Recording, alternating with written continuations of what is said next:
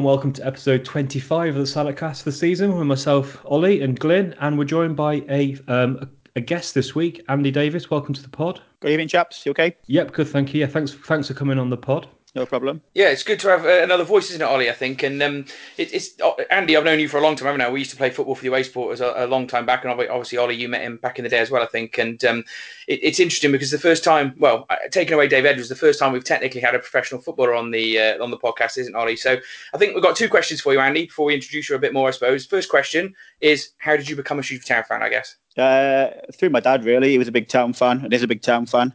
So 6-year-old, which was the first promotion season, was my first full season, really. So I went sort of 30-odd games, I think, before I even saw Shrewsbury Town lose a game. So, Andy, obviously you've been supporting Town quite a long time, and you've seen a lot more games than me and Ollie have. So what would you have down as your sort of best game during that period, if you can narrow it down to just the one? I can't do one. It'll have to be three. Oh, okay, go on then. We'll allow it.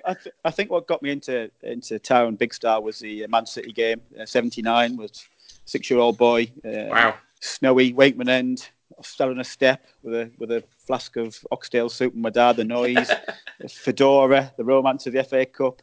Just brilliant, wasn't it? 2-0 victory, and that's how you get kids hooked, isn't it? That was absolutely fantastic. Then the next game would be the away game, would be the Ipswich Town replay. So I went with my dad. It was a 4-hour drive from Salop across to Ipswich. We got there really early. It was about 5 o'clock. So I must have been taken out of school. We got there, and supporters bar at Ipswich, they wouldn't allow kids in. And so my dad was sort of looking for something to do, and along comes this gentleman who I didn't know at the time.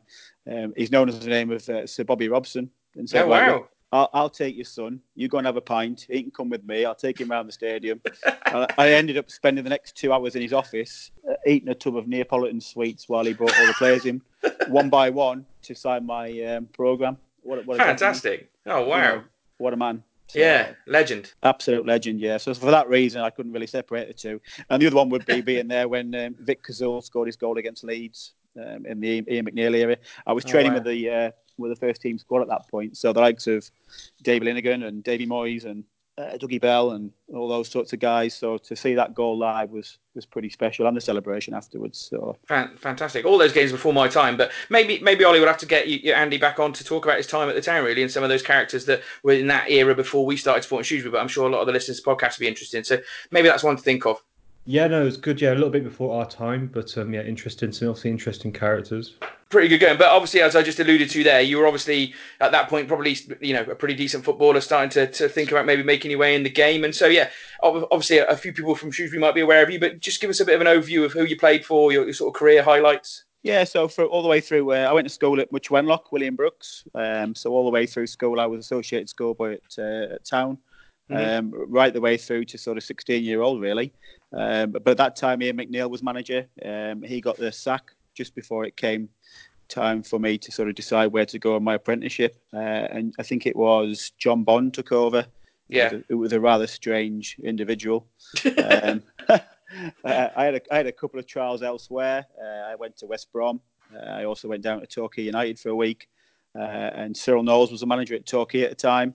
And after sort of 2 days, he offered me a contract. 16-year-old, took it straight away, and the rest was history, really. So an ideal scenario would have been to sign for your local team that you supported all the way through your sort of schoolboy life, but it just wasn't to be. And I guess when you're at the point where you're just about to leave school and there's not a lot of jobs on the offer, then you take what's there, really. So, and from the accent, we should point out you ended up playing somewhere away from Torquay, didn't you? Yeah, if you need to interpret at any time, just let me know. It's a mucky mixture accent, isn't it? Yeah. Well, when Cyril got sacked at Torquay, he ended up at Hartlepool and ended up saving Hartlepool from relegation in the old Division 2. Yeah. He gave me a call. My time, 2 years sort of apprenticeship with an end at Torquay, and the offer that they gave me wasn't particularly great. So Cyril offered me a lot more to go north. Difficult to shock, yeah. So that's how I ended up in Hartlepool. Yeah, there you go. And we should just point out you were a defender, weren't you? Yeah, I was a defender. We used to play 5 at the back, to be honest. So there you go. Oh, brilliant! Perfect for this episode, Ollie. Yeah, I was the sweeper of the 5 normally. That was my preferred position. So some familiar names used to play in front of me. Matty Elliott from Torquay was was a big guy in front of me, and I used to pick up all the bits. My life was pretty easy, to be fair. But I think my career finished when the back pass rule was abolished. Oh dear, it's all right. You had a stellar career with the Shrewsbury Town Away Supporters then many years later, didn't you? So that was fantastic. But it's good actually. I think we've had loads of Town fans on. I know you Andy are a passionate Town fan, just as much as me and Ollie are. So it's good to kind of get your view of your club and what's going on at the moment. But also you've got that little bit of experience of having been a professional footballer and some of the sort of bits that maybe me and Ollie don't see. So it'd be good to maybe get a bit of that insight, Ollie. Yep, no, definitely. I'm looking forward to having Andy on the pod, and it's a good time in terms of.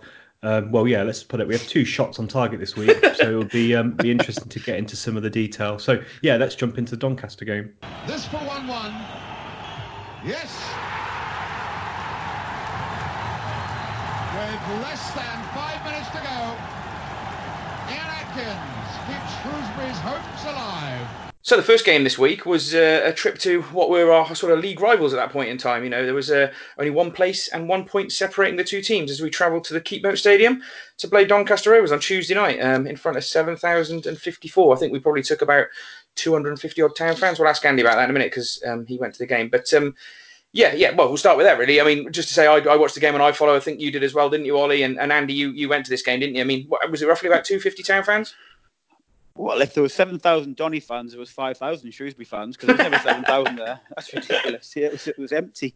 Yeah, the away end was empty, and so was the home end. Yeah, it was just. Must be used including season tickets in there. Yeah, I think so. Yeah, there was never 7,500 in that stadium on Tuesday night. So it's nice to know we're not the only club that does that then. yeah, absolutely. Yeah. There we go. And so obviously, we obviously you were there, but we were watching on the iFollow. This game was not worth £10, Ollie, so it definitely wasn't worth a ticket to the game. But do you want to run us through the team? So O'Leary came back in goal after the FA Cup game. Williams, Ebanks, Landell, and Pierre the back 3.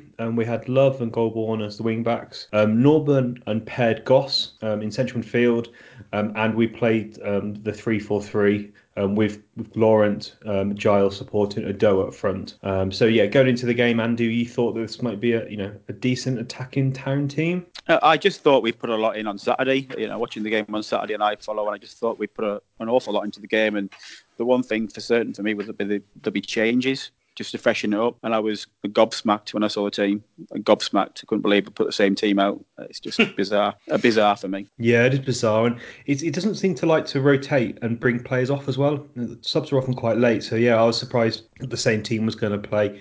They put a lot in, and maybe it partly explains this very dour performance from Shrewsbury Town. Well, maybe I'm reading too much into it, but I always watch the warm up and take great interest in what they're doing before the game and sort of how the vibe is and all that sort of stuff. And it's the first time, because I think the one standing block this season from the team that I've seen is the togetherness. And there's been a real sense of sort of camaraderie. And maybe I'm reading too much into it, but it's the first time I thought they were really flat and there was just something not quite right. I don't know what it was. I couldn't put my finger on it, but it was something to me that was just not quite right. Yeah, I saw that phrase used a couple of times at the weekend as well. We'll come to the second game about something not being quite right. But again, we're not in the changing room. It's hard to know. It's an interesting observation. And you were there. It's an interesting observation because, as I say, normally they have been really with each other, haven't they? So, not great to see. And what's not great to see is Shrewsbury Town took 4 minutes to concede a goal.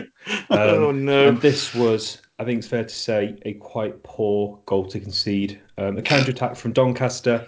Ebanks Landell heads the ball into the air. Max comes flying out and flies into the back of Pierre, leaving Ennis with an empty net to head into. So as an ex-central defender, Andy, how would you feel if you were part of this? Well, firstly, it's another ex-Town player who's bound to score, so that was odds on, wasn't it? Yeah. Max has to give him a shout there, doesn't he? That's the first thing. He needs to. I don't know whether he's got a shout. It's at the other end, wasn't it? So I couldn't say whether or not. Ebanks Landell got himself into a really bad defensive position, didn't he? He didn't need to be in there. He just needed to stay with his man. So I'm not quite sure why he came across, to be honest. Yeah, it's a bit unlike Ebanks, isn't it? As well, he's been one of our most consistent players. I suppose all 3 of the centre backs have been pretty consistent, haven't they? So it starts to worry you when we've been getting good defensive performances, and whenever they do make a mistake, it makes it so much harder for us. Yeah, I think he's been outstanding. I think he's been absolutely outstanding. However, the one knock on him, I think, at Sheffield United when he was there, and I would say again on Saturday when I watched the game against Lincoln, was he does get pulled out of position. He does get sucked in towards the ball, and if you're a little bit cute and the forward's a little bit cute, they do pop it past him. So that's the one watch out I would have at that level. Yeah, it's a fair observation on Ebanks. I suppose again that sort of professional eye that you've got that other people haven't. I suppose as a just a general town fan watched the performance, I've been pretty pleased with him. But yeah, it wasn't a great goal to concede, and yeah, away from home again, chasing a game, thinking we don't score many goals. Ollie, you do worry there. I mean, we did try to get back in it a little bit during that half, didn't we? But yeah, you do worry about scoring goals because we've had 12 away games this season in the league, and this is our 7th game where we hadn't scored. Brilliant. So yeah, we've only scored 7 goals away from home, and we scored 3 of those goals in one game. So yeah, scoring away from home is a serious issue for this team. But we just had no fluidity. It was a perfect pitch. It was absolutely a perfect playing surface. It was a bit blowy, but there was no excuses. It was just static. There was no fluidity. There was no movement. There was no drive, no passion. There was just nothing. It was absolutely nothing. We played Doncaster, and Darren Moore's the Doncaster manager, and any time that Shrewsbury line up against one of his teams, there's always an extra incentive to win. He was a colleague of mine at Torquay, so we have a bit of banter, and I like to put one over on him. And it's nice if Shrewsbury. It was pretty embarrassing, to be fair, because they were awful. Yeah, they had a bad game. Yeah, I have to agree with that. Dire, absolutely awful, particularly at the back, the 2 centre halves. They were awful. The goalkeeper as well. Not that we tested him, but he didn't look particularly good either. We did nothing. No, we had a bit of play, didn't we, from this point? And this is where Ricketts kind of clung to this in his post-match, where we had a bit of possession. But I think it's fair to say that we had possession, but as you have alluded to already, I wrote down that we were static and woeful. And yeah, okay, we put there was a Pierre header from a corner, and then there was a Giles cross and a fumble from the goalkeeper, but no one got near it. And yeah, we've already said it already. We had no shots on target in this game, which is pretty awful. It's rare, that is, Ollie. You know me, when a statistical anomaly throws itself up, I try and find the last time that happened. So I thought I'll go back game by game and see how many goal shots on target we've been having. We've had 1 in about 4 games this season, so that's not great either, to be honest with you. But for 0, I've gone back through this season so far. I've gone back through last season. I've gone back through the Hurst season, and I'm going back into that period where Hurst first took over. I cannot find a game, league or cup, where we had 0 shots on target so far. So you're going back at least 2.5, probably 3 years since that's happened, and it could be miles back from there. I don't know. I'm going to have to keep checking on that on Monday. But to have no shots on target is awful. And you're right, there was a couple of moments that we had in that game, but I know you shared the XG of this game, Ollie, and it was just a flat line. We haven't even got to the second half yet, and there's no point in really talking much about it because I think the second half, if anything, was worse. I don't know if you felt that, Andy. It was on a par. It's quite unbelievable, isn't it? It was just woeful. I was raging at half time, and it's the worst game I've seen in my career watching Town play. Wow. By far. I've left 2 games early in my time following Town, Chesterfield away, and Tuesday night. That's it. That's how bad it was. Oh, I stayed to the end at Chesterfield, but I may well have joined you on Tuesday night. I mean, we were watching on iFollow, and again, we've been sort of led to believe through some various channels, haven't we, Ollie, that Sam Ricketts is a little bit annoyed about people calling his team dull and boring. And this is the first mention on this podcast, but you can't argue against it when you watch games like we did this week, and particularly this one with no shots on target. It was the most dull spectacle of football you could ever wish to watch. And I think Andy's fair in his assumption there. I'm not even surprised it's one of the worst games he's seen. Yeah, it was pretty awful, wasn't it, performance? And there was one substitute at half time, which, I think it's fair to say everyone could have been subbed off, but Goss was taken off. At half time, did you hope to see anything did you expect or hope to see anything better in the second half, Andy? No, in all honesty, no. I don't know what he can. No is the answer. No, he put Worley on, didn't he? And Worley was as bad as he was at Bolton, and that summed it up really. Yeah, he's not doing very well at the moment. It was awful. I think you're right though. Spectacle, isn't it? So you want to. I understand why he's set up the way he's set up. I get it. With the players he's got, there's a certain way of playing that he's playing, and I understand that. But from an entertainment point of view, Finley's words to me at the end of the game were the only exciting part of the night, Dad, was half time. And that summed it up, really. And that can't be good, can it? That can't be the right way to go. No. And Goss, was subbed off, as you say. He took a big step back in this game for me. He's had a few impressive performances over the last couple of months, really. We started to maybe see him getting to where you think he's going to be. But he was, I know everyone was anonymous, but I think Goss did deserve that, hook at half-time. He was by far the worst of the midfielders, which is saying a lot because he was... Was he better than normal? I thought he was really wasteful, and he just had no impact on the game, Ollie. Yeah, but no one had any impact on the game. No, I'd say everyone I agree. But I thought I don't know. I think I've just gone back and looked at my Twitter, and I'd commented that he's the one I'd have off at half time. But it's subjective. I can understand why people would say that the other midfielders were equally worth a subbing. Well, I think the thing was with Goss, he played one overhit long ball, which he apologised for, and then sort of someone gave him a bit of a rollicking, and then he went into his shell, and that's the thing that bothers me. Is that if you've overhit one pass, I can live with that. That's fine, but go and get it again, and go and get it again, and go and get it again. But you don't go hiding.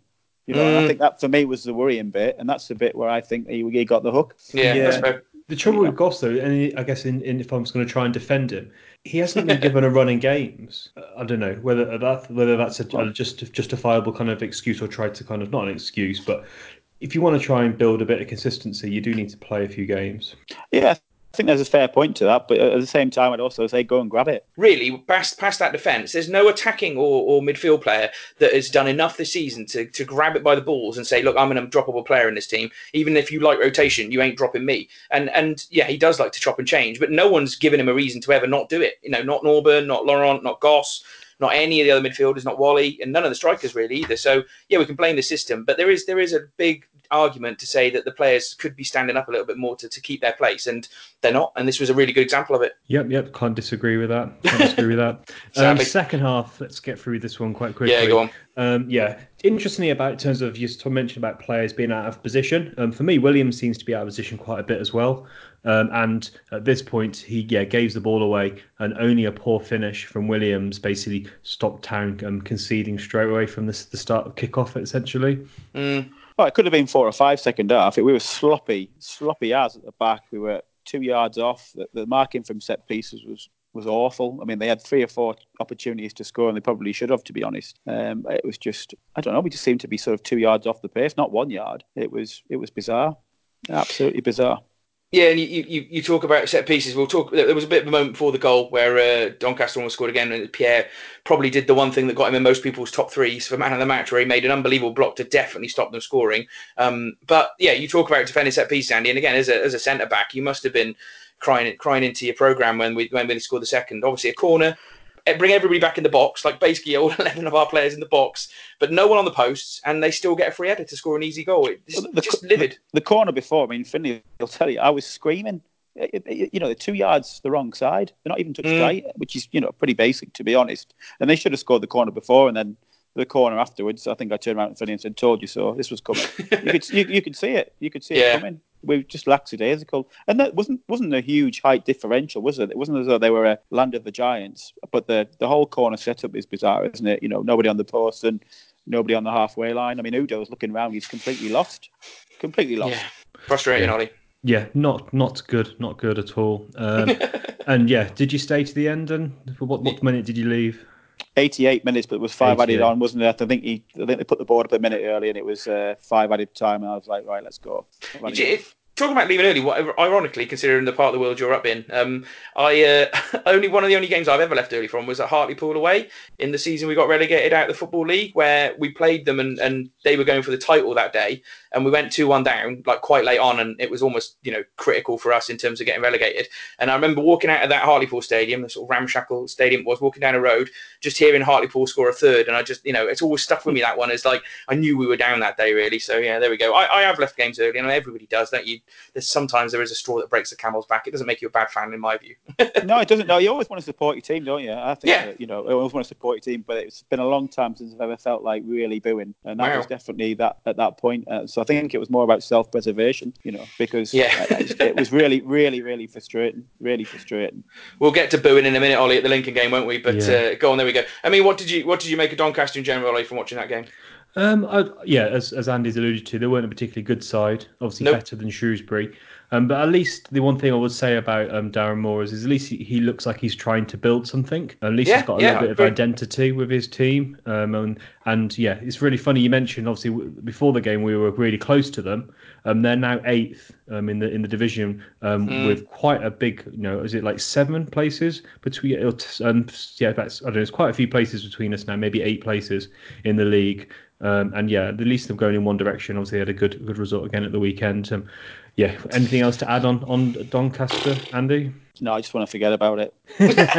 So yeah, let's wrap this game up. I think it's fair to say, well, we had no shots on target and 3 shots in the whole game. Wow. Which is pretty awful. Now, in terms of top 3, it was almost beyond impossible to pick a top 3. Because basically these are, I guess, the third least worst players is probably the way of putting it. I'd put it. So I went for Pierre, Golbourne, and Laurent, just because I had to pick someone. Glenn, who did you go for? Yeah, I think Pierre for his block and generally his defensive play was the best. He tried to get us going forward a few times. One of the only ones looked bothered in the second half. But yeah, I went for Pierre as man of the match. Also, Golbourne was probably a little bit more effective than some of the other players out there. And again, the third was no one else really stood out. I thought Lang came on in the second half and did okay and looked a little bit more livelier than most were out there. So I gave it Lang. What about you, Andy? Yeah, I thought Pierre was the outstanding player of the night. He's put his body on the line and he couldn't fault his effort levels either. I thought Golbourne for his moment of skill. That was the one moment of skill in the entire game where he sort of rolled his foot over the ball. That was quality. And then he got dragged, which is ironic. And then number 3, I had Brad Walker. He never played, but he looked sharp at half time. And he gave Finney the kick of the ball, which was the highlight. Oh, nice. The night. So yeah, so Brad Walker for me was 3. Honestly, it's one of those games, Ollie, where I think Andy probably could have got a game second half if you'd have been on the books like Andy, even at your age, mate. I think you'd have helped. You probably could have played up front and done more, but not I could have good. Played for Doncaster. I would have played for Doncaster. I wouldn't have got dirty. Oh dear! And there was another little twist to the end of the night, wasn't there, Ollie? Where Sam Ricketts did his interview post-match, and we had to do a bit of stats hunting, didn't we? Yeah, we did. So I'll go through it and I'll come back to it. So yeah, he said extremely disappointing. Thought players had the right to go again when came back to obviously the Bristol City game. Yeah, he said, we took control for the game 25 minutes, but we didn't capitalise on it. Second goal, a set piece, disappointed, and he was looking for a response performance-wise. But a really, really odd thing to say, and it did kind of prick my ears up a little bit. And he said, we started badly. It's really unlike us to go down 1-0. Interesting. No, it ain't. Interesting stat. So did a little bit of research. So out of the goals where there's been a goal, where there's been a goal, we have conceded first 14 times this season, which is 58% of matches on which there had been a goal. And oddly, I don't know why you couldn't remember this, we could actually conceded in the last 4 games leading up to the Doncaster game. So conceding first is something that I would hope that he remembers. I don't know if he says he's analysing the games, but I'm not sure if he's doing something else at the same time because, yeah, you'd kind of remember that we've been going down 1. I don't know whether he's just struggling for things to say, but yeah, that was a bit of bullshit for the manager.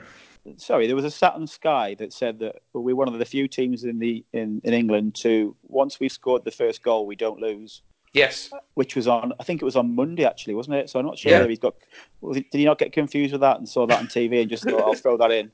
It sounds positive and it will shut Danny up for the night and I can go home is probably what he was thinking, to be honest with you. So, but it wasn't right. And I think the reaction to his interview after Lincoln was even worse than this because this was just like, hey, you got that wrong, mate. But the rest of it was all right, I suppose. But the one thing I wanted to just touch on before we finish this game is that he thought the players deserved to go again. And as I just said when you covered that, Ollie, that was a mistake. And the thing that's befuddled me the most about this is that he spent pretty much the entirety of last season, once he joined us, moaning about fitness of players not being able to play Saturday, Tuesday, and then doesn't rest any players when it was his massive bee in his bonnet last season. So, a little bit of stuff like that also kind of makes me think, do you say things for the sake of it, playing to your own audience and things that were bothering him last season and now not bothering him? Because towards the end of the game, we hugely wilted out of the end of the first half and the second half as well. And I think there was definitely an issue on our legs compared to them having not played. And so, yeah, big mistake that, and it does carry a lot of the result, I think. Yeah, it was very poor, and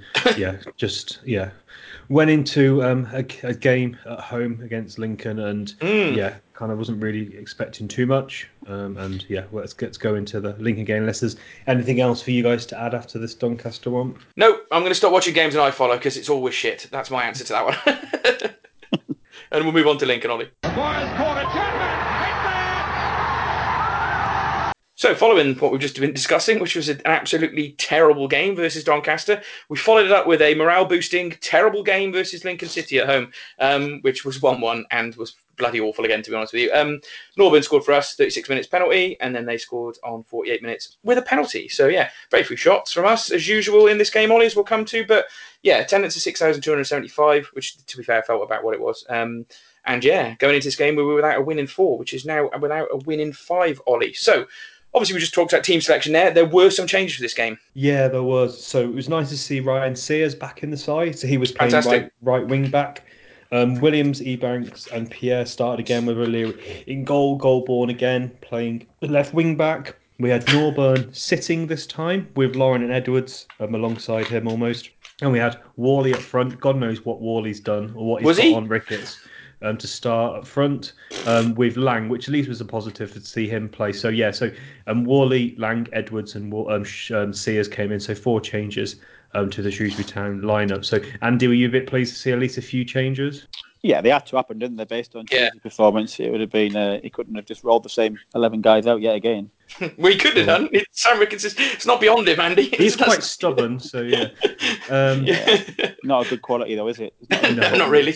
Not a good quality to have. No, it's not good.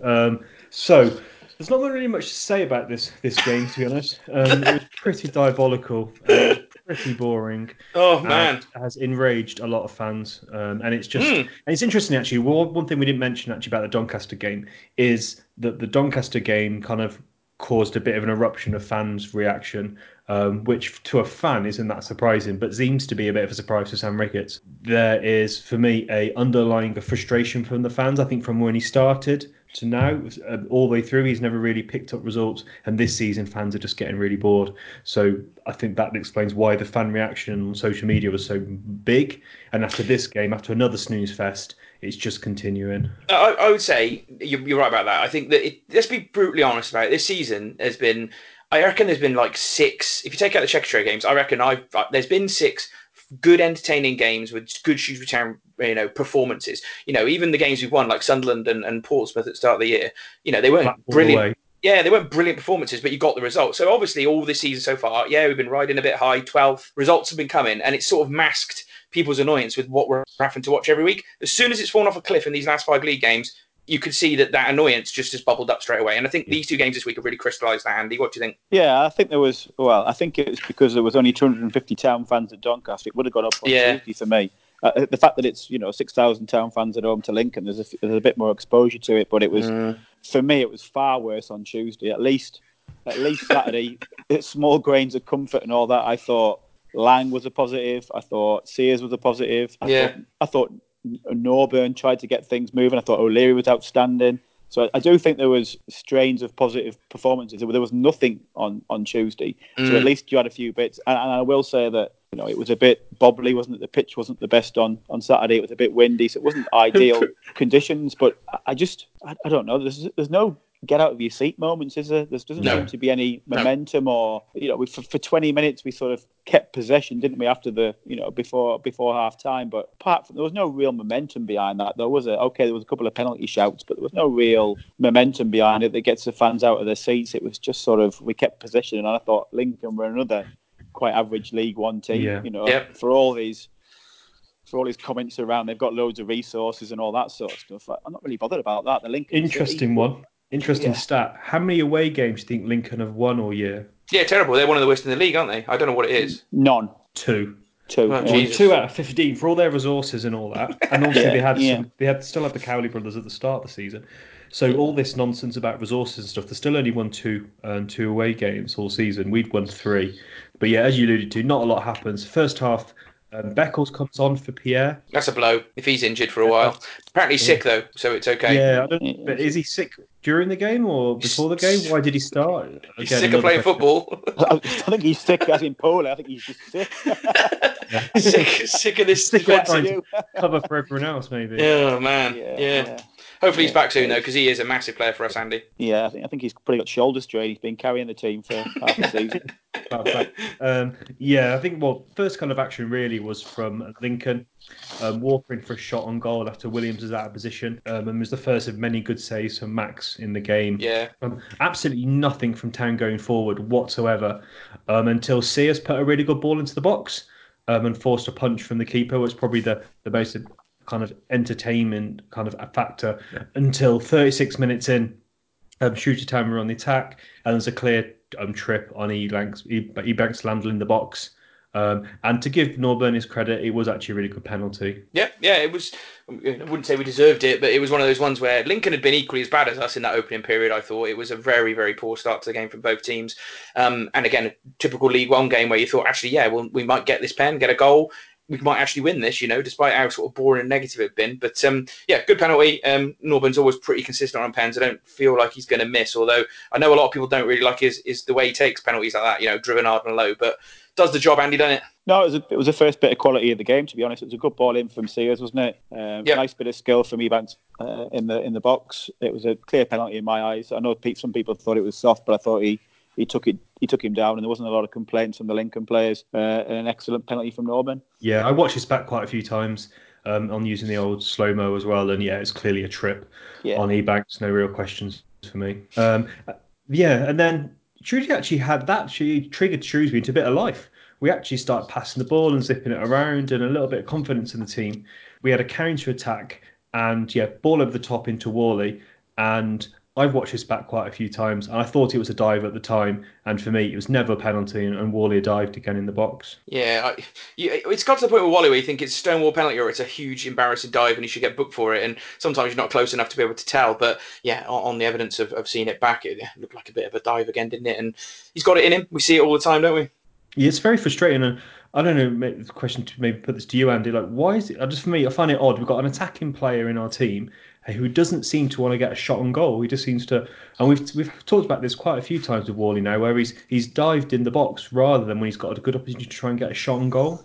It's frustrating. I mean, do you not think he's a different player to the Worley of 2 years ago, though? This is the point I was trying to make to you guys earlier. They've talked about his speed and his pace and his trickery and all that. I haven't seen that for quite a while, chaps. And you used to see it on a regular basis, didn't you? In the shots, the Milton Keynes away and various other goals that he from long range. He doesn't seem to have that sort of in his locker right now at the moment. So no, he's only scored one, hasn't he, this season? And the thing you just said before about there's not many moments that get you up your seats. A lot of fans still think Wally's going to do that for us. And whenever we're having these things where it's like, well, what's our best team? What do we do? You've got to get Wally in there somewhere. He's our best player or one of our best attacking threats. I think I would agree with you, Andy. And I've if anyone listens to this podcast, I've never been huge on Wally, have I? There's been spells where he's been unplayable for 3 or 4 games in a row, and I've given him his due credit. But 2 more years on from probably what was his best form, he's definitely a yard slower and just doesn't quite have the same impact on games as he used to. And that's been consistent for pretty much most games he's played this season. It's hard to signal out Wally when everyone else is playing so badly, but we're talking about it. I think it's a fair comment, Andy. Yeah. Well, I think we're singling him out, can't we? Because I think it's only him and Giles that are really difference makers in terms of their style of game, isn't it? So Giles and Wally are only really the 2 players that can get around the outside of people technically. We haven't really got that pace elsewhere. So those are the 2 players you're looking for to be difference makers. And I don't think Giles has been pretty inconsistent for all these flash. A huge amount of potential, and I just think Worley's confidence is low. I don't think he looks full of. I couldn't believe. I thought he was bang average at Bolton. No disrespect. I thought he was awful at Doncaster when he came on. And how do you get a start? I don't understand. I just don't understand how you get a start based on those 2 previous performances. So if I'm sat on the bench, whether I'm 60%, so Cummins or Edwards or the guys that were sat on the bench at the Bradwell, I've got to be thinking, hang on a minute, how do you get a start? How do you get a start? What is it I need to do to get a start in this team? And that's not even mentioning guys that didn't even get a shirt. We'll come to that. We'll come to Faye when we get to transfers. But for me, I'm almost making this point now is, I don't know, if there's like a WhatsApp group called the Real Strikers of Shrewsbury Town, so Lang, Cummings and Fajiri and Ado, going, how is Worley getting ahead of us on a week-on-week basis? Because he can't finish. He's not a natural striker. And he makes these kind of decisions. Especially when I think Ricketts was trying to make a point that he played 2 strikers in that game. But if you're going to make a point of it, play 2 actual strikers. That's the point. And again, it's proved that was a poor decision. Wally was massively ineffective in this game. And when Cummins came on, he did a little bit, didn't he, in that last period, which we'll come to, and probably showed maybe that it might have been a better idea to start him. But in general, for that half, it was awful, wasn't it? We can just get to half time now because I don't want to talk this game for too long. But it was just really dull. And we should just say again, we talked about having had no shots against Doncaster, but by the time we got to half time, we've scored a penalty, we're 1-0 up. Great, that's fantastic. But we had no shots from open play. So you go in, past 110, 120 minutes of shots on target, none of them. Before we actually get another one on target, and it took even ages into the second half to get one, didn't it? But it was dire, and they were average, and I was really unimpressed with it. Even though we're winning, I still was not entertained at all. But what's our way in though? So when you're thinking about an attacking format or a plan or whatever you want to call it, whatever Ricketts is using at the moment, what's the way in? So do we get round the back? So we haven't got that. And can we play the ball into the feet? We haven't got that. Because if you play against us, we've got one man up top, and we just shield that man. It's impossible to get the ball into his feet. Norburn tried on a number of occasions on Saturday and Tuesday night to try and feed the ball in, but it's just there's no way through. He can't play those balls. Well, it doesn't matter who it is. If you can't get through, you can't get through. It doesn't matter who you are. You could put Glenn Hoddle in there. He wouldn't be able to play it through because there's no way through. There is no way through. The movement's not robust enough. We don't switch over. They're not changing places. No, there's no interplay. There's no swapping over. There's nothing there. So you're never going to be able to start. There's no pivot to start from. I almost feel sorry for the midfield guys in some respects, to be honest. I feel sorry for a lot of our players. Yeah, it's depressing to watch. It must be depressing to play in. Yeah. It's seriously not good. Do you think as a professional footballer it's going to bothers them consistently playing with this handbrake on, slightly negative tactic? Because does that begin to grate as the season goes on, Andy? Yeah, I think because you know where your outlet is. If you've got someone on the left, I used to play football. I think about playing with Torquay. There used to be a guy on the left called Paul Hirons from Bristol. And you knew that first time I get the ball, I'd look up and you'd switch play and he'd get it to feet because a bit of magic and he would do something. We used to have a guy on the right-hand side, Paul Hall, who went to go and play on with Jamaica and Walsall, Coventry, and, a successful career. And he was the same because you knew that you do your job, get the ball to their feet and let them do their thing because that's their job. Is the flair. And they may lose it 2 out of 3 times because that's what you get from wingers from time to time. But at least he had the confidence to go away and do it. It feels as though we're just so safe. We're frightened to make mistakes. And guys that should be trying to get round the outside, your Warleys and your Giles, they just don't seem able to do that right now. And we need more options than that, don't we? Because you can't go through a season with just 2 people that have the ability to get round the back of defences. It's just not feasible, is it? No, and it's more frustrating when we talked about this at the start of the season, Ollie, didn't we? We have no options on the wing, and it's going to cost us, and it's starting to look like that, isn't it? Yeah, well, it's not just the wings, and we'll come on to it. No, but flair players. Talk about Ricketts' style and the football later. But yeah, I think the fact that we can't build anything either from central areas with good central midfielders, as Andy's alluded to there, is a frustration. And talk of frustration, let's just batter through this game. So Beckles is out of position, and ball comes to a Lincoln player in the box. Beckles, for me, gets a toe on the end of it and he kicks the ball away. Then the player runs into him, and then the referee decided to give the Lincoln a penalty. For me, that was never a penalty. I don't know what you guys thought on that one. No, Ollie, no penalty. Cool. So let's batter through this one. So at this point it was 1-1. A good penalty from Walker to make it his 15th goal of the season. Oh. And there was a shot wide from Lang. Another good save from Max. And then there's another good save from him from a corner. Walker had another shot and another good save from O'Leary. Again, we were talking about how bored we were. Fans were leaving early. Around me in Block 17 was just like so many empty seats by the time we got to even 10 minutes before to go. And there was audible chants from Block 19 of boring Ricketts. Yeah, I wanted to cover this. There was the 4-4-2 chants first half, just before we scored, interestingly. And then they sort of went away once we scored and had that little positive mirror in it. So there was already like an angsty kind of feeling in the ground before we scored that penalty, and that kind of went away. But as the second half went on, and particularly after they scored, it got worse. There was much murmuring and sort of disgust at some of the things that were going on, I suppose, by some of the fans around us. And then, you got the boring Ricketts chants, which were a bit interesting. And then boos on full time, which was reasonably audible. And then one of the more interesting things I found was, and you were there, Ollie, standing in Block 17 with me, is that as Ricketts came over to clap the West Stand as he usually do, there was a specific booing of Ricketts again. Yeah. Not there was huge. This one guy that came over from he went mad. But the 18, and he was came behind me and was shouting and telling him to go somewhere. Yeah.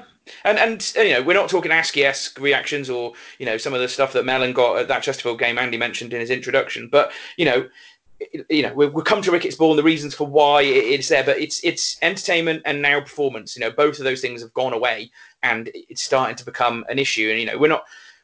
You know, I've seen people saying Ricketts out after this game. You know, I'm not even going to start to approach that because we're way off that in my view. But there's a growing sense of unease, I think, and it's definitely noticeable at the games now, isn't it, Andy? Yeah, I think I haven't been in that camp in terms of it hasn't got to ASCII-esque proportions, has it yet? No way. But I will say that the two things that worry me are, number one is his comments both after the Doncaster game and after the Lincoln game. Those worry me. They really do. You can probably talk about that in a minute. But his reluctance to change. So, you know, if you're going to play the same formation, the same way, prepare the same way, his words, you know, for every game, it's not going to work. People will suss you out and you become too predictable, too boring, too dull, exactly where we are. So I think that I have a level of sympathy because he hasn't got the players to play flair football. He simply hasn't got it. But he's got 4 strikers at the club. Play 2 up top. You can still play your 5. You can still play your 3 and be solid defensively with the 8 that you've got there. But at least put 2 up top and give them something to think about. And if you have to go a little bit more direct, particularly during the winter months when the pitches aren't as great like they were on Saturday, then at least they'll cause them problems, particularly now Lang's back because he's a bit more of a presence, isn't he? Yeah. He can hold the ball up. He's a bit of a nuisance. And whoever you play alongside him, out of the other 3, you know, take your choice. But at least you're causing him a problem and giving him something to think about. Because at the minute we have no outlet. There's no outlet ball. No outlet ball at all, which is why teams take over games. The Doncaster and Lincoln, average teams of that nature, have dominated the second half in 2 consecutive games. That's simply put. We've taken 1 point from 2 not very poor, but poor teams in this division, or teams equally as poor as we've been recently, and that isn't good enough. And it is worth reflecting. You know, as I said, we were waiting for that first shot in open play to come. For it to be on target, and it took until the 87th minute, and it was an overhead volley from Josh Laurent from outside the box that went straight at the keeper with no pace on it. And I thought we shouldn't really count that. You know, we should technically, you know, without that one chance, we'd have had no shots on target in the whole game from open play, and it would have been 2 games in a row where that's happened, and that is unacceptable in anyone's book, really. But there we go. It was an awful game. Both games were awful this week. You know, the Ricketts cannot complain about the tag of this team boring and dull, and the performances are there to prove it at the moment. So there we go, Ollie. That's all I've got to say on that. Yeah, and Ricketts can get annoyed as all he likes, but when you score less goals than games, we're at 1.92 goals per game now. Bloody hell. The average in the league is 1.3, so you know we're not seeing a lot of goals, and until he starts scoring more, he's gonna keep asking that questions all the time. Yeah. Before we get to Sam Ricketts' comments, top threes. Do you want to go first, Glenn? Earlier, he was clearly man of the match. He got the sponsors man of the match. He made at least 5 really good saves. One of them was absolutely brilliant down low in the first half. I remember that was a very special save. I went for Lang second because I thought, a bit like when he came on at Doncaster, he can be a bit of a difference maker. You know, he was still feeding on scraps a lot of time, but he does well with it. He's strong and quite robust with holding the ball up. So yeah, I was quite impressed with his performance. And I thought again, third place was quite difficult for me. Again, I went for Cummins just because he looked lively when he came on. Cool, Andy. Yeah, O'Leary clear number 1, Lang number 2, and then it was a toss up between. I thought Sears added a bit of quality, and I thought at least Norburn had a bit of endeavour about him, but it was number 3 was not a lot of candidates, to be honest. It was tough. I went for O'Leary and then Sears just because he didn't really make any mistakes and he put a few decent balls in, and also I think probably the kind of the multiplier effect of coming back from injury and played the full 90 minutes. And then Lang I went third. Who got, obviously Town fans booed, and I saw Lewis Cox reply to that on Twitter. I don't think that people were booing so much that Lang, you know, was obviously had a metatarsal injury and he's coming back. I think fans are just taking any opportunity to voice their displeasure at the manager. I think it was one of those ones where they really wanted to see 2 strikers on the pitch, didn't we? Once it got 1-1, and you know, just swapping one striker for another and leaving Wally on there to flit around like he was, just it wasn't what fans wanted to see. No. So no one was booing Lang going off. He'd been good. No, exactly. Cool. So. What did Sam Ricketts have to say? So he said he couldn't ask any more. It was really windy and the pitch didn't allow for passing. And thought the players' attitude and effort was excellent. We struggled to break a team down, really, and really hard to create spaces around their centre half. Not a lack of desire from our team. He was asked, "Is it a concern that you struggle to create chances?" And he said, "No. People are getting carried away." You're getting carried away, Glyn. We've all got carried away on this podcast, haven't we? We have. Well, all the Shooter fans are getting carried away. He then had to say Lincoln have big resources. Again, we go back to the fact they've only won 2 games away from home all season. Yeah. And he said we have no divine right to win games, which I don't think anyone has ever said. Does make you wonder why we should bother going to Fleetwood. Well, there's absolutely no chance I'm going to Fleetwood. There's a good chance he won't even score. So then he was asked about Goss and Faye, and he said I had to pick a team. I can only fit so many into my squad, and that's why they weren't there, which didn't really answer the question. And he said we're trying everything to score. And then another interesting comment from him said we are a young group, and he keeps mentioning this young group thing, which to be honest is bullshit because if you take the team, the average from the team that started on Saturday, you've got an average age of 25. And in there, you've got Ebanks is 27, Pierre's 26, Norburn's 27, Goulbourn's 31, Edwards is 33, Lawrence 24, Worley's 32. And yes, you've got 4 21-year-olds, so Leary, Williams, Sears, and Lang. But Andy, is that from you? From your playing, if you were playing that team, would you be thinking you're playing with a young team? No, not at all. No, they're not green, are they? They're savvy. They've got enough about them. They know what it's about. They've been around the block, most of them. Even the younger lads have had plenty of game time, haven't they? Young teams are the likes of, littered with under 21 players. That's when you're talking about young players, and it's just I don't know where them comments came from, to be honest. He needs to focus more on his own team, not on other teams' resources. If he realises that the pitch is a bit bobbly, then change the way you play. This is the point I'm making, really. If you go out into a pitch and it's not conducive to passing football, then why would you try and play, if that's what we were trying to play, passing football? Then why play Worley up front? Yeah, go direct and just play the conditions that you've got. I find all of his comments after the Lincoln game just a bit befuddling, to be honest, and a bit worrying. Yeah. I mean, the whole I can't ask any more of the lads' desire and effort and application or whatever it was. I mean, I could. I mean, there's a lot of things they could have done better in that game and take away the bloody conditions. A lot of them are trying hard and are running around a bit, but, it's how you apply yourself in that situation. You can't just run around like a loon and not really affect games because, to me, you could ask more from a player if that's what they're doing. But there's effort, Glenn, and if you sit down on a Monday and they'll sit down and they'll do a review, hopefully, and watch the DVD of the game, and you sat there with your teammates and you're watching it, lads know who are putting it in and who are not. There was an instance on Tuesday at Doncaster where Worley gave the ball away and he ran back, but if that's his fastest, he's doing 100 metres in about 16 seconds. So there's a difference, isn't there? There's a difference between doing it because you have to do it and doing it because you want to do it. And that's the bit I don't see right now. There's been a bit of a change somewhere, and you can figure that out for yourselves. Yeah, it was one of those post-match interviews, Ollie, which didn't leave anyone particularly impressed. And the weird thing was that the Shrewsbury Town Twitter account chose the quote about "couldn't ask any more" as their sort of headline quote, and some quite hilarious responses on Twitter to that. But what else did they say? They called it an open encounter. I've never heard the term open encounter before, and I did ask them what that means, but I didn't get a response. Oh, well, you keep asking, Ollie. There we go. That covers Shrewsbury Town this week. It wasn't the greatest week of football we've ever seen. We got a point. I suppose that's a slight positive. It means we probably won't get relegated. But, we are looking over our shoulder a little bit more than I thought we would have done this time 6 weeks ago. And I think we'll leave the review of the game and what we've sort of spiraled off talking about. And we'll just move on to a little section which you've termed Ricketts Ball, Ollie. So we'll move on to that now. And there's an opportunity that's headed in by Gavin Cowan. They're back in front. So, Ricketts Ball. It's not money ball, that's for sure. Ricketts Ball, Ollie. We've kind of heard this term come a few times from a few fans, and we thought we'd use it for this podcast, really. I think I created it, didn't I? Yeah. Oh, you claiming it? Like I claimed #, love this team. But it's more just a summary, really, of a year and a half of Sam Ricketts. And, as Andy's been at pains to point during this podcast, his inflexibility to move from a style of football. And whether that is the fundamental reason people have lost their rag, really. And so, I don't know, where do you want to come at this from, Ollie? So, for me, it's just like you're at the games and they are really, really boring games of football. We're playing really, really defensive football. And for me, what is Ricketts Ball? Ricketts Ball is boring football. And from a fan's point of view, you just you don't get a sense of how we're going to score goals. And it's really good, Andy, being on the podcast, because maybe you could kind of offer some kind of insight or some maybe solutions to what we could actually do. In terms of scoring goals, we are the second worst goal scorers in the league with Bolton down there. We're the second worst in the league. And it's just odd, isn't it? We just don't create many chances in the goal. This week we've had 2 shots on target in 2 games, which is really, really poor. And I don't know, Andy, like from a I don't know, when you look at this team play, do you get any sense that they work on attacking in training?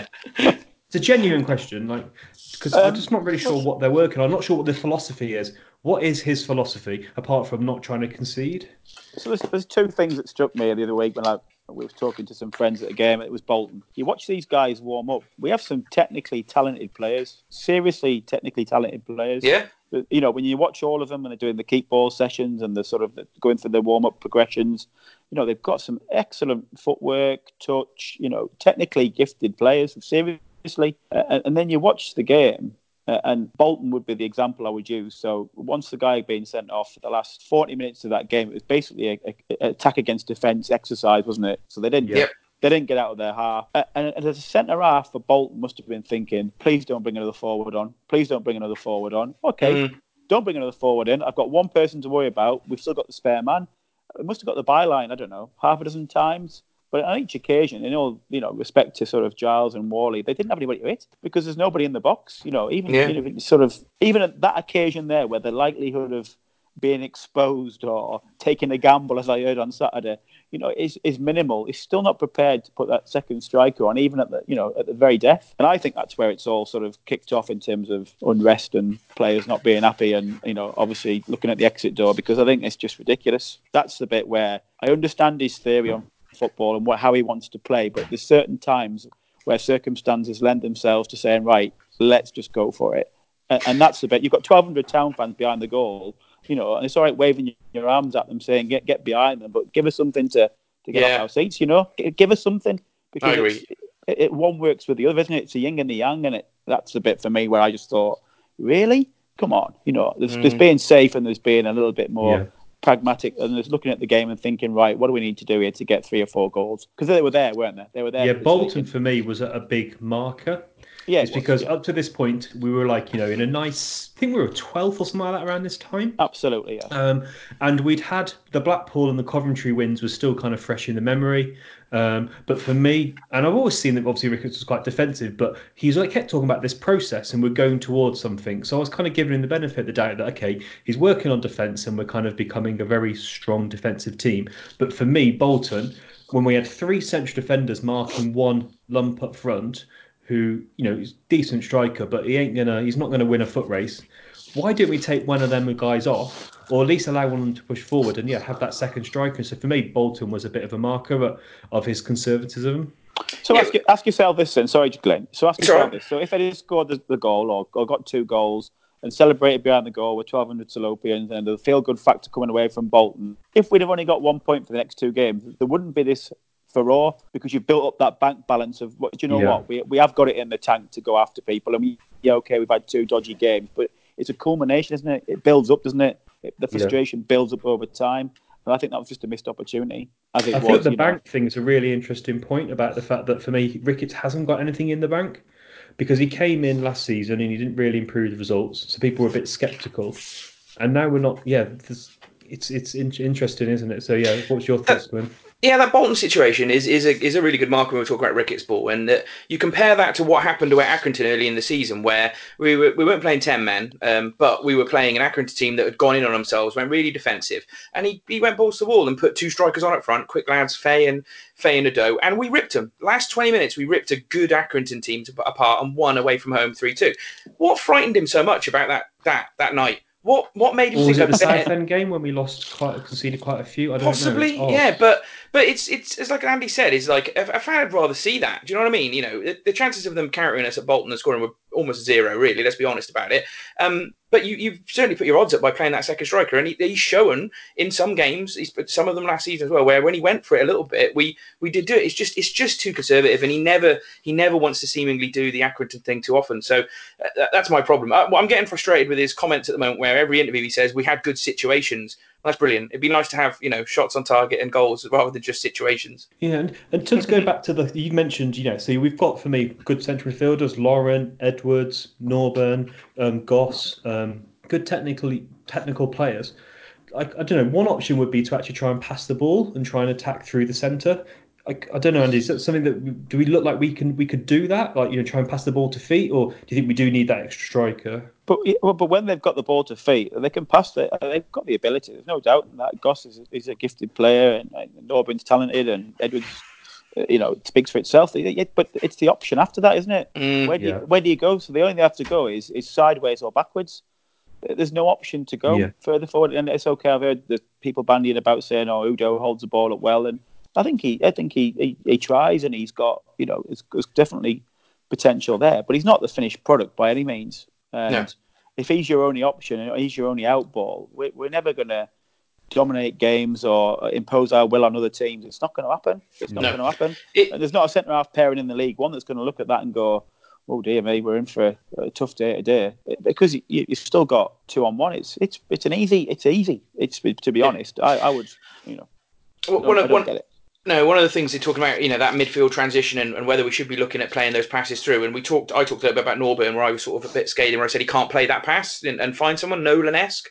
And we had a few questions this week. We'll come to a few of them as we go through. One of them was from Dan. He's Danny Hoff, who's played for the Away Sports as well this season. He's a nice guy. But he asked us for the podcast. He said, he didn't make the game today, but he put my mortgage on the problem centering around Norburn.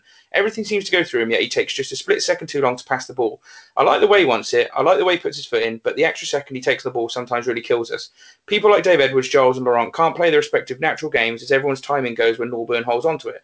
Problem is that Ricketts has pinned his colours to Norburn. Clearly he thinks he's what we need, but without a Nolan in front of him, it becomes part of the attacking problem. And I think that's a fairly interesting point. I think there's quite an interesting split on Norburn, where a lot of people would agree with that, and I'll get your views in a minute, when a lot of people would disagree with it. But, is it one part of a much wider problem? Maybe Norburn's, passiveness on the ball sometimes? I don't know. What do you think, Ollie? We've talked about Norburn a lot, but about that specific point. Yeah, I don't know why he always likes to put his foot on top of the ball. It seems like a bit of an odd technique. But it was interesting. I felt like everything had to go through him on Saturday, which just slows things down. He did have obviously Edwards and Laurent to pass to, but I can't really think of many times where they played any 1-2s. And as Andy alluded to, if you've only got one up front and someone else who can't hold up a ball, we end up going down a bit of a cul-de-sac, I think, coming back, which causes the fans to groan. Yeah. What's your view? What's your thoughts on Norburn, Andy?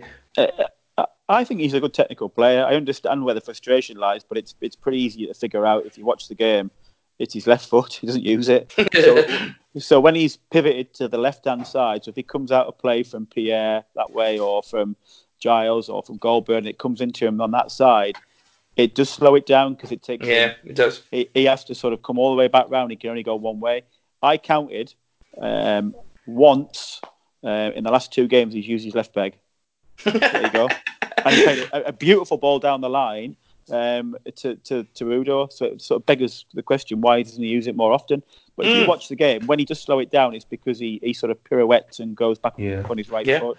He just put the ball. It's all one way. He puts his foot on the ball all the time as well, which seems, I don't know, like I remember Danny Rose watching the Premier League and seeing Danny Rose doing it. Just seems an unnecessary thing to do. Bad pitch technique, that is. It's a safety thing, isn't it? So it's it just allows you sort of complete control of the ball if the pitch is not so great. So he's played at Tranmere, hasn't he? So I guess that's probably used to that. Another question we've had on Ricketts ball, which we've kind of covered, but it's probably just worth getting again your comments, is from Michael Gregg, where we've talked about the lack of problems in scoring goals, and he's asked specifically, do you think it's because our strikers are not good enough, and would they score more goals at other clubs? I think we've probably talked enough about that tonight to be talking about the problems we have, and the fact that if you feel sorry for some of our players, the players you feel most sorry for are probably the strikers, aren't they? Yeah, strikers just don't have it. I can't think of any of these games that you've been to, Andy, in the last few weeks. Can you think of chances that the strikers have missed? Not many. No, Udo could have took one on his left foot up at Donny. He tried to cut back in on his right foot. If he'd take it on his left, he got a shot away. Other than that, nothing. Not much, it must be a thankless task, I don't know how you begin to start, really. I mean, in more expansive teams, you'd fancy a Doe, Fay, and Cummins. All of them have shown at various clubs at various times in their career, at various levels, that they've got goals in them. You'd fancy in a different tactic that, compared to what we're playing, they'd go and get goals. I suspect we are probably going to see that with Fay, and it's going to frustrate us immensely. But yeah, I think they go on to get goals at other clubs. I don't think what I've said previously is normally we'd have a fairly decent enough team in, say, League Two when we were down there, and it'd play nicely and we'd create chances, but we'd have crap strikers who were on loan from somewhere and they just missed chances, wouldn't they? Like, Curtis Mains and Ebanks, the other Ebanks, whatever his name was. But now we've kind of got the opposite. You would say we've got 3-4 decent enough strikers, but we're just not creating chances for them. It's like we found a new way to totally ruin strikers at Shrewsbury Town Football Club. So at least Ricketts is innovative. You've got to give him that, I suppose. Well, I think you've got 4 strikers. I think Faye and Udo would work well together. They're good friends off the pitch. I think they would mesh well. Their skill sets sort of interlink well. And whether you start with them or you start with Lang and Cummins, I think they would be a good partnership. But you'd play those 2 for 70 minutes and bring the other 2 on, and vice versa. That's the bit that I just don't understand. Because you've got 2 potential fledgling partnerships there that you could use for 70 and 20, whichever way you want to do it. Whoever's hotter than hot and do it that way. I just don't understand. But instead, they're all 4 of them at times sitting on the bench or not on the bench.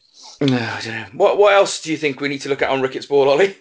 Yeah, I was just going back to, so to break this deadlock where we just don't score goals, Andy, what do you think we need to do in either the transfer market or from a kind of the way that we settle? Obviously, we talked about playing 2 strikers, so that's one thing we tick off, but I don't know, maybe just the transfer window. What would you like to see? Those players aren't out there.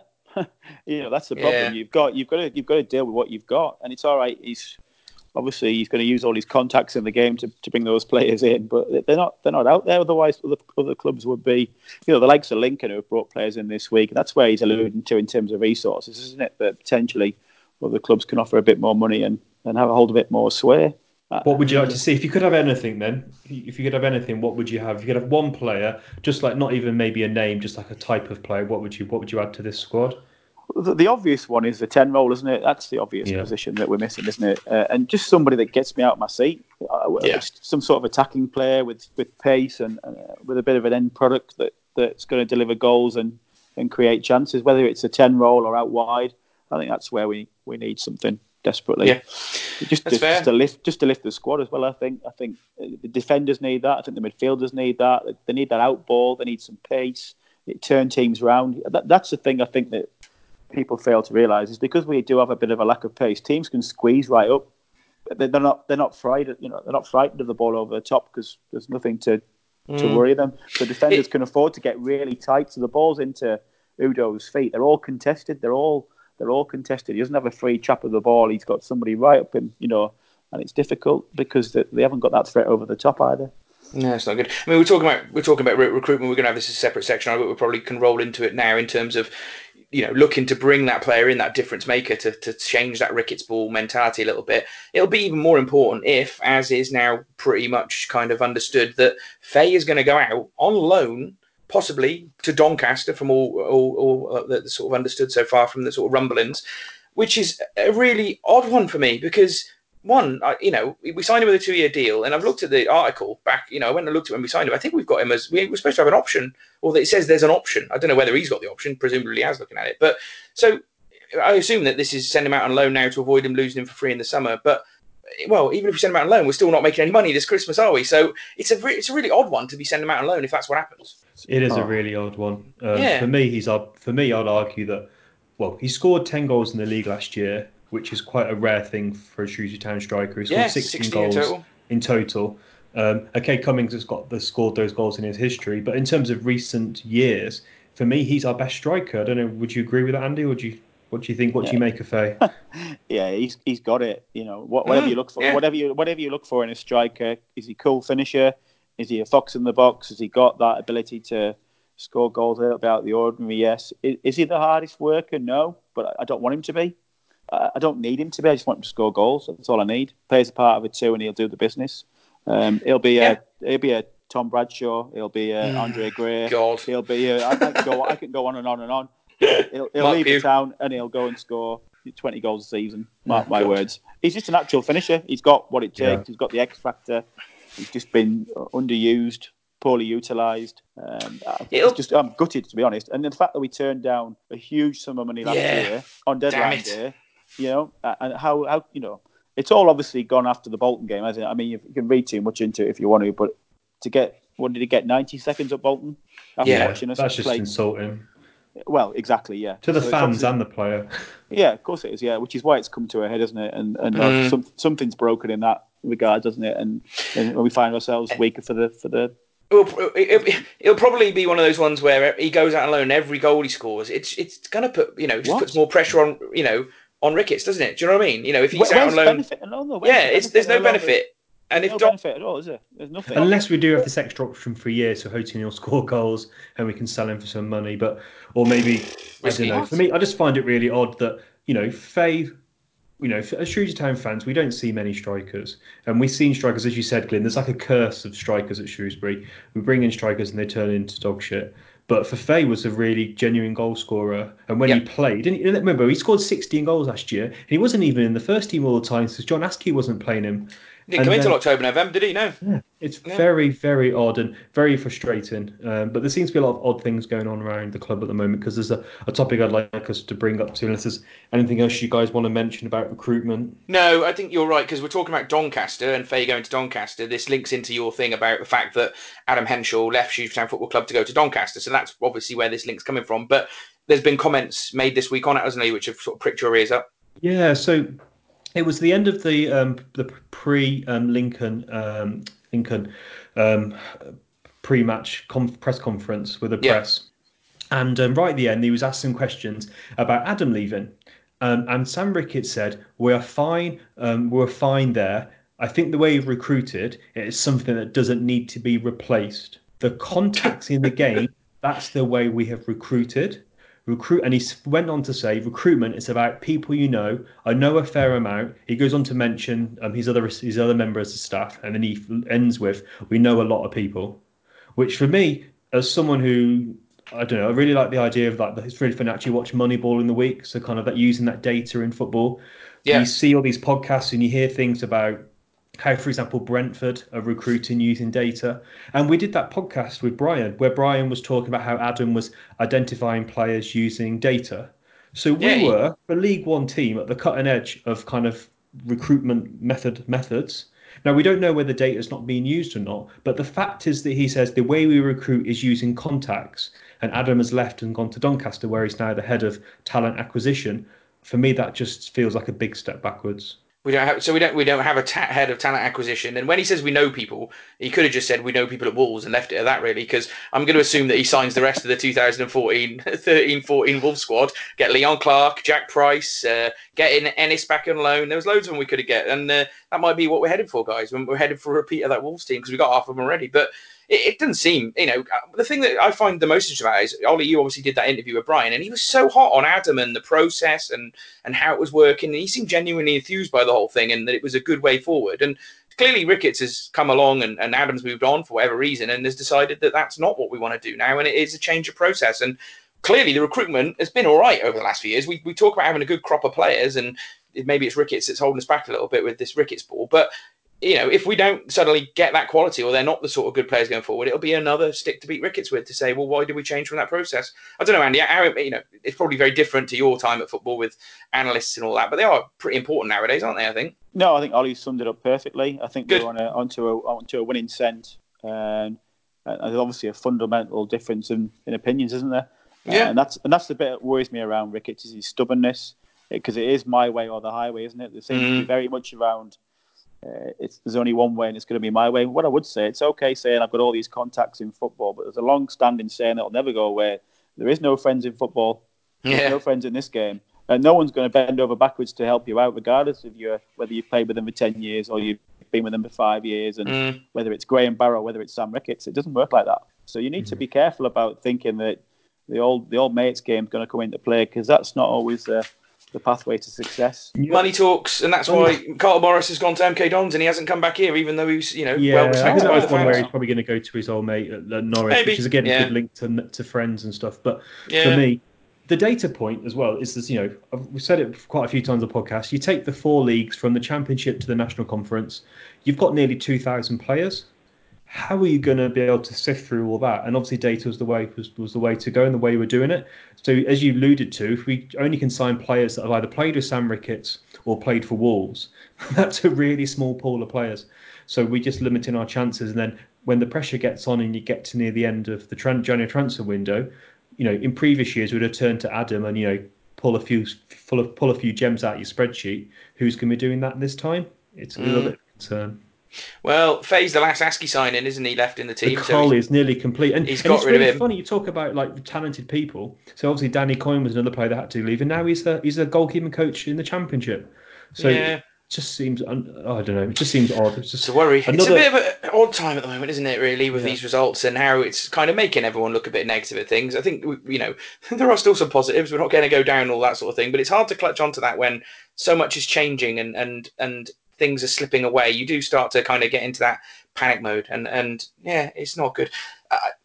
Go on, Ollie. I don't know if you had anything more to say on that. No, But nothing else to say on Jonathan Trinsman. If you got anything else to say, Andy.